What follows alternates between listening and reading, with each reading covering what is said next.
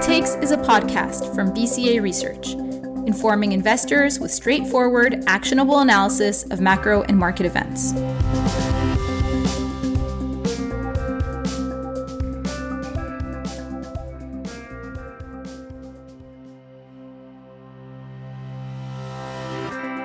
Hi there, and welcome to the Quick Takes podcast. I'm your host, Roukaya Ibrahim, strategist at BCA Research.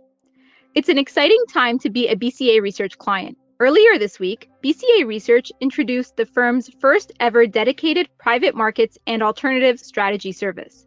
This new service provides clients with analysis across private equity, private credit, hedge funds, and real estate. And it's being led by Chief Strategist Brian Payne, who joined BCA Research with over a decade of experience in alternative investments.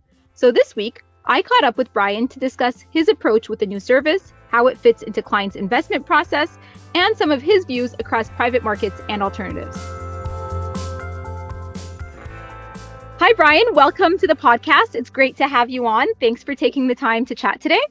Thank you, Roukaya. It's a pleasure being on. So Brian, as the chief strategist of the new private markets and alternative strategy service, tell us a bit about this service, what makes it unique, and tell us a bit about yourself, your own background and experiences, and how they play into your approach with the new service. Absolutely. So I'd make 4 points on what makes this strategy unique. First being independent. Everyone knows BCA is an independent research firm. We don't care if capital goes in or out of private equity. We don't care if capital goes in and out of real estate, et cetera, et cetera. We don't have any skin in the game. And that's very important when doing the analysis that we do. Second, empirical. A lot of the research out there struggles with collecting the right data points per se. This has been quite a challenge for us as well in terms of aggregating all different data sources, given the methodologies, et cetera. We've come a long way, but it's always a huge priority for us. But we make sure we're doing our analysis based on data and valid data. Third, we would point to is the forward-looking aspect of it. A lot of research out there is just a bit more commentary, what's happened before, and that's good. But there's nothing more important than this point going forward. And that's what we do with this service, similar to the rest of BCA. And then lastly, it's portfolio management focused. Providing this type of research, particularly for the clients we're doing this for, there's nothing more important than doing it from a practical manner. Meaning, if I'm providing that type of research over a 1 to 2 year horizon for, say, private equity, well, what is an institution or what is a large investor going to be able to do with that? We don't invest in private markets over that time frame, so we make sure we're aligned with that time frame given the assets we're working with. And then second, within that same vertical, is it's not a long short framework. You're not shorting these assets. It's really where that next dollar is going, and that's what we call the marginal dollar. So that's what makes this service fairly unique in the marketplace. In terms of my background, it's also somewhat unique as well. I'm on my 4th role, and I've seen the alternative investment universe, particularly from 4 different lenses, obviously with BCA on the independent research side, but I started on the wealth management side for a consultant working with, RIAs being high net worth, ultra high net worth. They have different types of needs. Their constraints are a little bit different than, say, a sovereign wealth plan.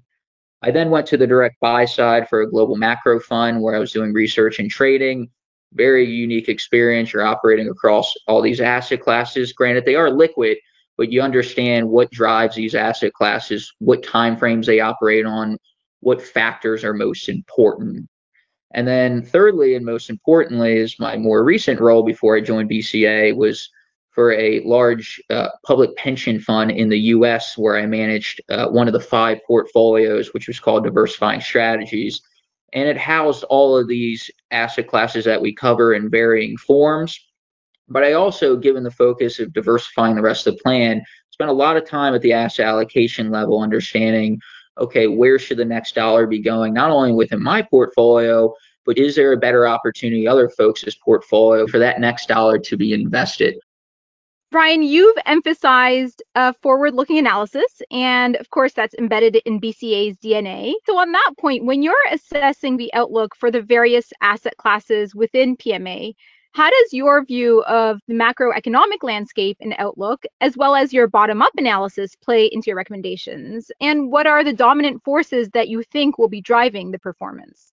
So it's a very healthy mix of both top-down and bottom-up. However, as we state in our DDQ, it is a bit more bottom-up. These are very idiosyncratic markets, very unique. The structuring is quite unique because it is bilateral for most of the part to a degree.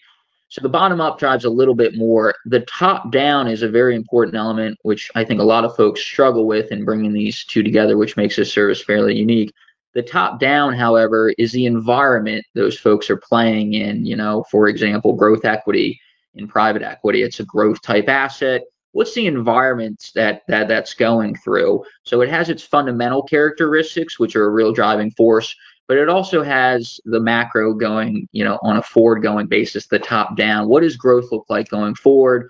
Are we getting in more of that growth type environment? How does inflation impact that growth type environment? How will that ultimately impact growth equity and those fundamentals on a going forward basis? So that's one example. To get a bit more specific on the macro side of things, we're a little bit different and more unique for some of the other BCA strategies that are operating maybe 6, 12, 18 months out. We do want to understand that. We do understand where the Fed's going, how they're reacting to certain things such as growth and inflation. However, because of our time horizon looking 5, 6, even longer out, we really want to understand what is that environment going to look like over that time frame. So the Fed is important, but we really spend a bit more time on growth and inflation. We do a lot of historical analysis to understand at this starting point going forward, what is typical of the growth and inflation environment, maybe in that 5, 6, 7 year time frame. So that's how we combine both of these to really, get our conclusions and come up with, okay, what is most attractive at this point, and what will that probably look like over our time horizon, 5 to 6 years? And on that question, in terms of what is most attractive going forward, let's delve a bit into your recommendations. You recently prepared a special report on private credit in which you argue that it's an asset class within PMA that has a more favorable outlook. So what are some of the tailwinds that you expect will contribute to creating a positive backdrop for private credit? Maybe I'll start with the top down here. We talk about, the business cycle. So one of the things that's developed over really since 2022 is the challenges with lending, not only the increase in costs, but the access to lending. So credit is just not as easily available as it was previously, really what we'd characterize over the past 10, 15 years post GFC. So lending is extremely tight. And when we do our analysis and look, out from this starting point going forward, well, we do think there's a good possibility there's a recession. That's a really difficult thing to call. We'll let the other strategists, argue about day to day, and we love hearing, their views in terms of what that may look like. But when we look at where credit gets real tight, which is the current situation, the starting point is extremely optimal for private credit. And what we do is we compare it to private equity. A lot of times those are compared together, held by both teams. Usually that's the decision. If you're a big institution, should we be going more into credit versus equity, particularly in the private markets? And it looks like a very opportune time from that standpoint, particularly when credit is tight. And then we look at the inverted yield curve. We look at steepening versus flattening, because that also holds, a lot of top down forward looking analysis within it. And those also give us the green light that over the coming 5, 7 years, et cetera, that we see private credit has a pretty fertile backdrop, especially relative to growth assets. So that gives us indication that it's a pretty good time to be lenders of capital. So then the second point we make is somewhat similar to that, is we call it negotiating leverage or the bargaining power of lenders. As I stated before, credit was extremely available, extremely loose for a good 10, 15 years. And because of that, growth assets have endured a pretty nice backdrop from a price appreciation standpoint. Now, because of where that's gone, because of credit's tightening, and we've seen that even more post Silicon Valley Bank and some of the other challenges there, that now when these growth managers that focus on growth assets, particularly private equity managers, venture capital managers, well, they need this capital to kind of get to that point to grow. They have capital for a good 5 to 10 years, but sometimes it's just not at a point where they're really hitting their growth trajectory. And sometimes they just need to float to get there, as well as leverage is very important to the returns overall.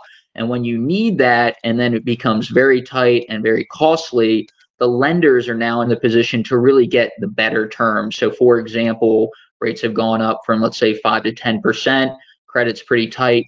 Okay, well, we'll provide capital at 10%. Maybe we do 10 to 11%, but hey, we also want what we'd call equity kickers in it. We want warrants, and this is a positive view we have in subordinated debt, particularly mezzanine financing, that those equity kickers, well, you give them that type of capital, you get the income back, you lower the income, it helps the borrower. The lender also has a potentially really good payoff in 3, 4, 5 years' time if we do get to that point in the cycle where growth is really fertile again, and then those pay off.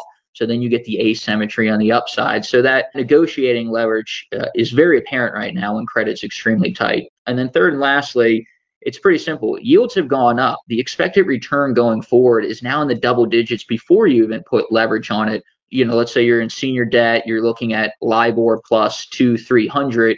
Well, LIBOR was, below 1%.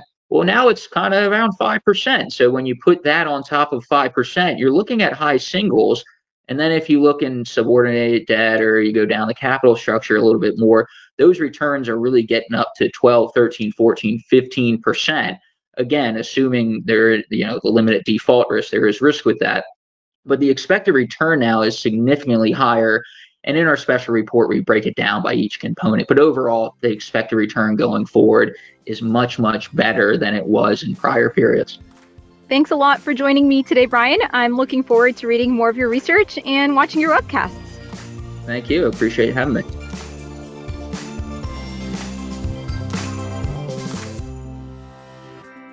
Thanks for listening to this episode of the Quick Takes podcast. We'll be bringing you weekly quick takes with BCA strategists on a range of macro and market topics. Stay tuned for next week's episode.